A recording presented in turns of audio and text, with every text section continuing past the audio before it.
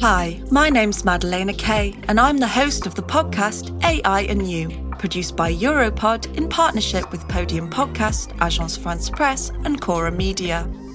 In AI and You, we deal with the history of AI and how it is having an impact on our lives.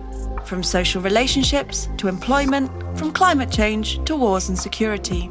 Is AI changing our world for the better or the worse? Come and check it out for yourself. Subscribe to AI and You wherever you listen to podcasts.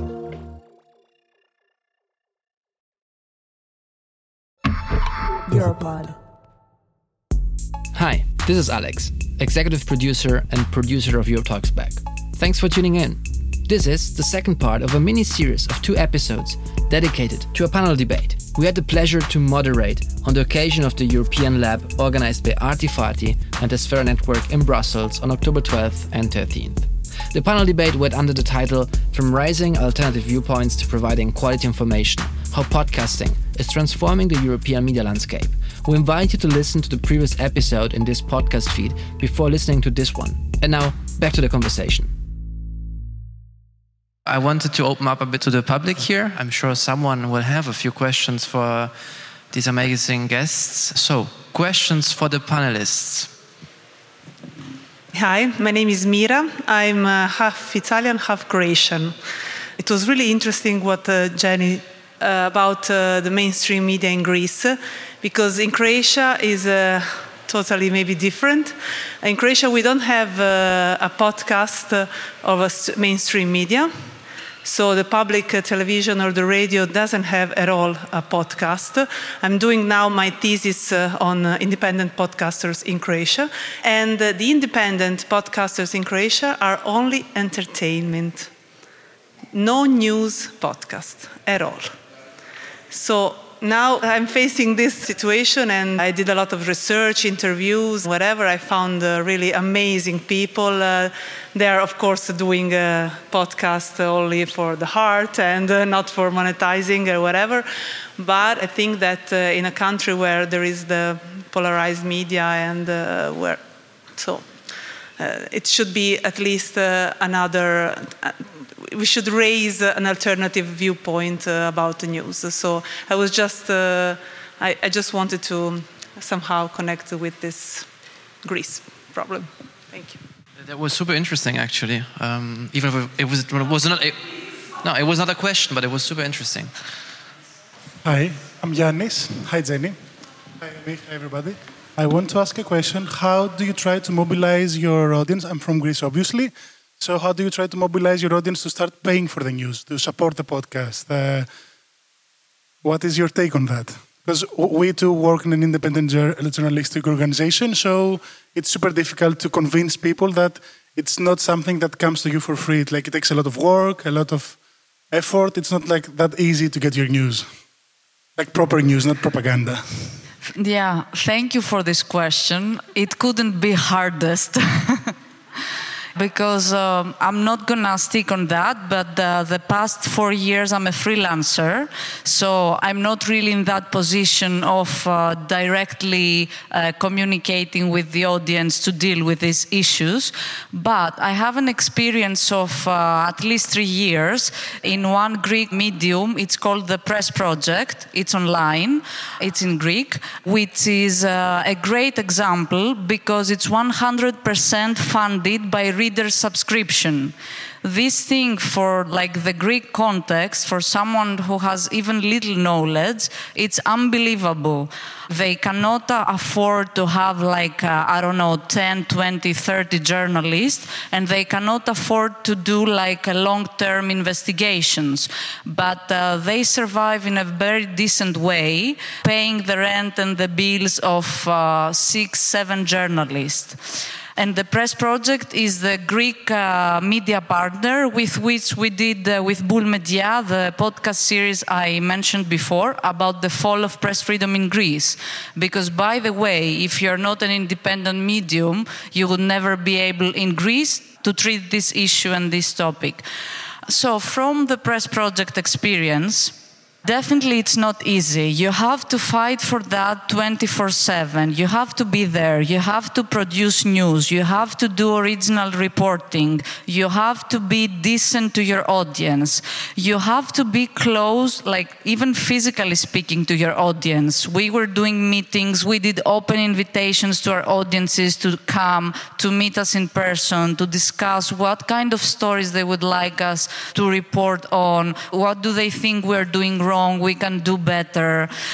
And one feature regarding the Press Project audience is that the subscribers are Greeks living abroad. And why I mention that? Because these are usually the Greeks that can afford to pay. Because it's not only that Greeks hate the media, we have like millions of news websites to get your news, so why pay for one if you can have another 100? But it's of course like all the crises that in Greece we suffered and we still do. So like you cannot afford basic things nowadays, let alone subscription in media. So unfortunately I don't have a magic recipe. It's a non-stop fight and work and be in touch with your audience. Can I intervene a little bit on this and the Press Project example that you just brought?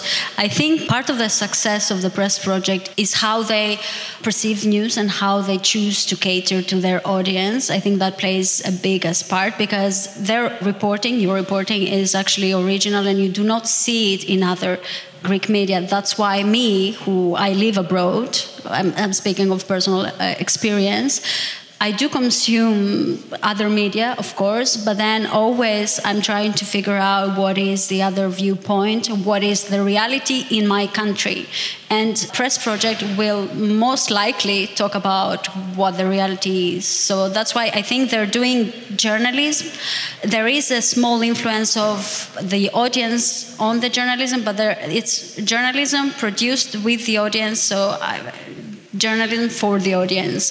And that's why we choose to go and chip in even a little bit, because it gives us that different perspective that we don't hear in mainstream media. And you know, I always say when I have the opportunity that bad journalism doesn't mean bad journalists. Bad journalism means that there is someone behind who is playing power games and is having like any newspaper, TV channel or whatever for any other reason than producing journalism, let alone good journalism. Thank you. I asked you to stay positive before the conference, but I see you tend to go really... No, but it's absolutely relevant to speak about Greece at this dimension. But I found it interesting that we have stressed a lot rising alternative viewpoints. Now, you have right now mentioned bad journalism, which comes close to the dimension of quality information.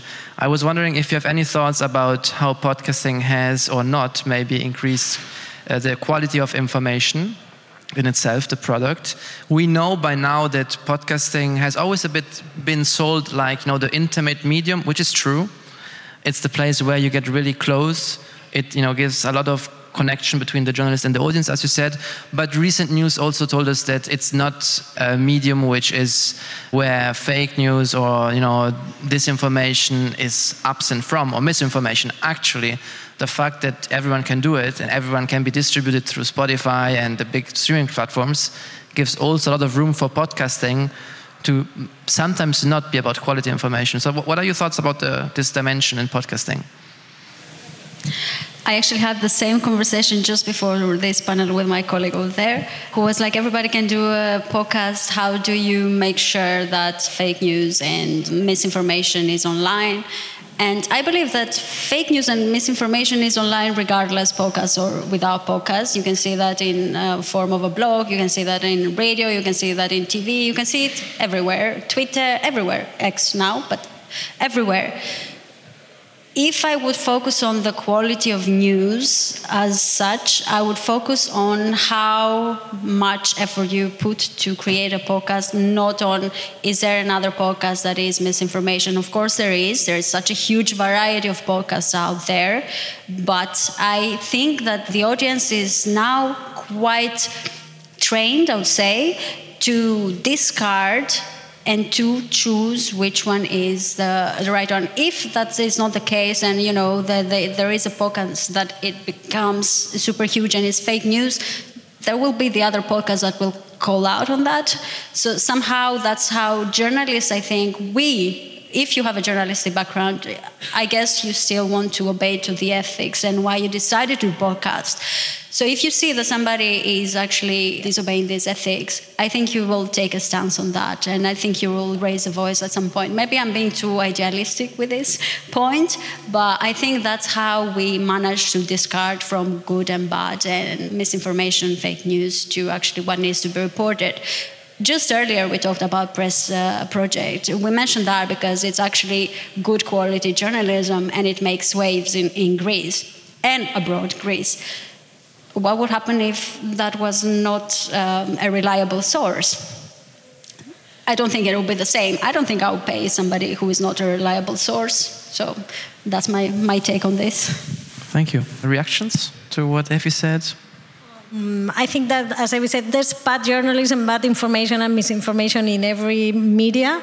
I think that's just twisting a little bit your question. I think that is providing quality information because it's forcing journalists to find another way to tell their stories and to focus on them in a different way. As Evie said before, the post-production and how you build the story, in a sensitive way to thinking in an audience. Someone is going to listen to this in their AirPods or whatever is different from how you build a story when you think that they are going to read it in the phone. Just, I'm waiting for 5 moments, I'm going to read just 10 lines and pass to another thing. Podcasting engages the audience, so I think that if you are really trying to do good podcasting, it's going to force you to be more crafted in the way you construct your story. And also, I think that it gives quality to the information to listen to the voices of the sources instead of just reading about them. No, coming back to the example of the sexual abuse podcast, listening to the voices of some of them that just talk through the podcast, it was really moving for the audience. No, it's different as reading their testimonies. And for the sources, it's easier to do it in audio than to do it for television. I think that maybe it's not quality, but it's another dimension, no? Another dimension. You want me to add something? So yeah, I'm not going to repeat what you said, but I totally agree. I think that I noticed in the Greek podcast landscape, and I like it, and I think this is quality, not particularly of information, which is, but quality of life at the end of the day, is that they give lots of space to issues that other formats do not. For example, mental health issues, women's issues, and you will find like a series of podcasts discussing about these things. And I know that communities are being created, like you contact the podcaster, Facebook groups pop up, people feel free, they feel that they have a safe space to discuss things. I think this is amazing. It's not just, a text kind of far away from you. It becomes something like more personal, intimate. It helps people at the end of the day really dealing with some issues in their lives. No, absolutely. I totally agree on several things you said. I think the fact that podcasting exposing the journalists towards the audience compared to mostly to written pieces, for instance, has an impact on how the journalist cares about what he or she is going to say. I think that the clarity of language is another thing which makes so that in podcasting, information has on average, a really high quality because you tend to write in a clearer fashion, which is, you said it before. I think that's really true, actually. And and also the relationship with the interviewees, for instance, the fact that it's less intrusive, pretty true as well. Thank you. Thank you for these insights. Can we ask the audience a question? Sure. What stories, what topics would you like to see in podcasts? What do you miss as stories and topics like that there are out there? Well, I guess I can answer and also pose you a question. Thank you for the panel. My name is Nina. I work for a business-to-business outlet in London, and we write about research for the research sector. So I would love to see more about academic freedom, and I'm also would like to produce a podcast about academic freedom, kind of like along the lines of the ones you did on journalistic freedom. And I wanted to ask a question, maybe Evie has some experience with this or something, but because my outlet is business to business, I find it extremely hard to make podcasts. We're just starting up now. That isn't like extremely dry. It sounds like two bankers sitting there discussing numbers, you know? So how can I do that when it's not like I'm, you know, out in the field where all the action is happening, but it's more kind of like paper pushing? It's a really good question. Just, you said academic freedom. So I understand the struggle very, very well, because I also sometimes have these kind of things. How do I stop politicians talking about politics 24/7?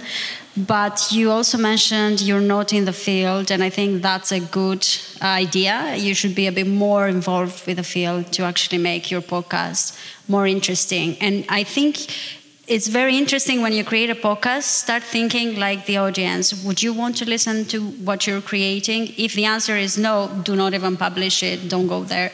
Just think of how would you want the story to be told about numbers. Yes, numbers, most boring thing on earth, yes. You need to think outside of the box. I know this sounds very like basic things outside of the box, but you really need to think of what story about numbers you would listen.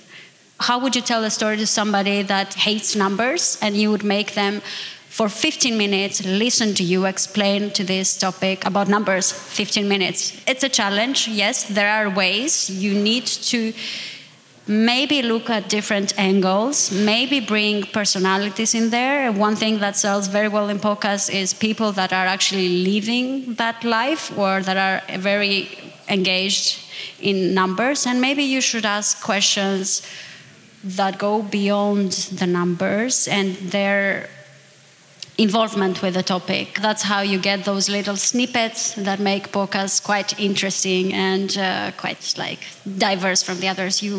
I think every time I say that podcasters are striving for originality. Every time you make a podcast, you look at the script that you've written afterwards, and you're quite never satisfied because something is missing, and then you rewrite it, and then you record it again and again and again until it's like, okay, this is better. But it's never like, wow, this is such a masterpiece. No.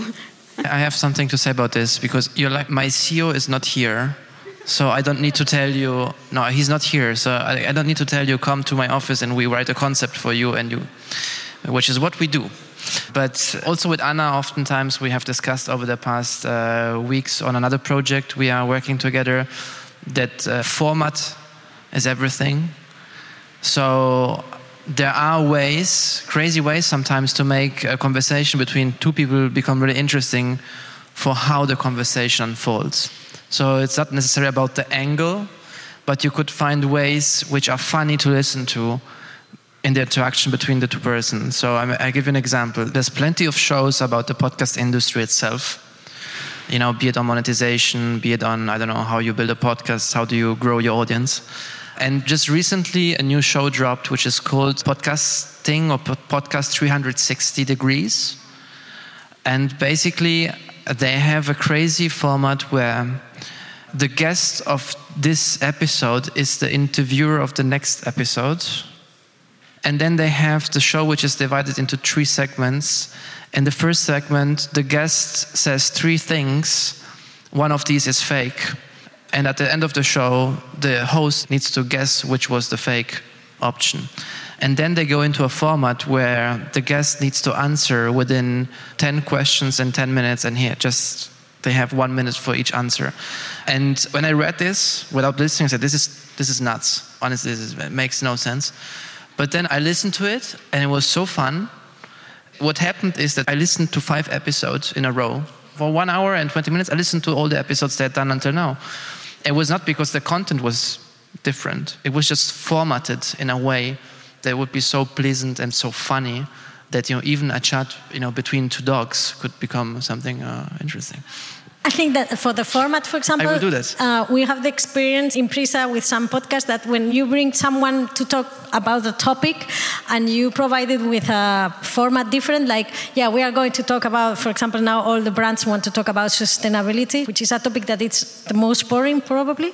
We have done a format just, with a fixed questionnaire with questions that are related to that and questions that are completely out of the box for the experts that come. And they find it funny, and this conversation, these questions that they don't expect, move them to talk about something and relax them, and allows us that then when we edit all the conversation, have some things that are not as boring as they can be. So it's not easy, as you said, just think and try.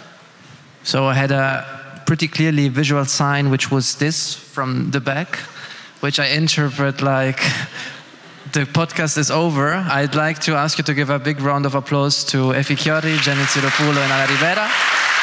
Thank you. Thank you. Have a nice day.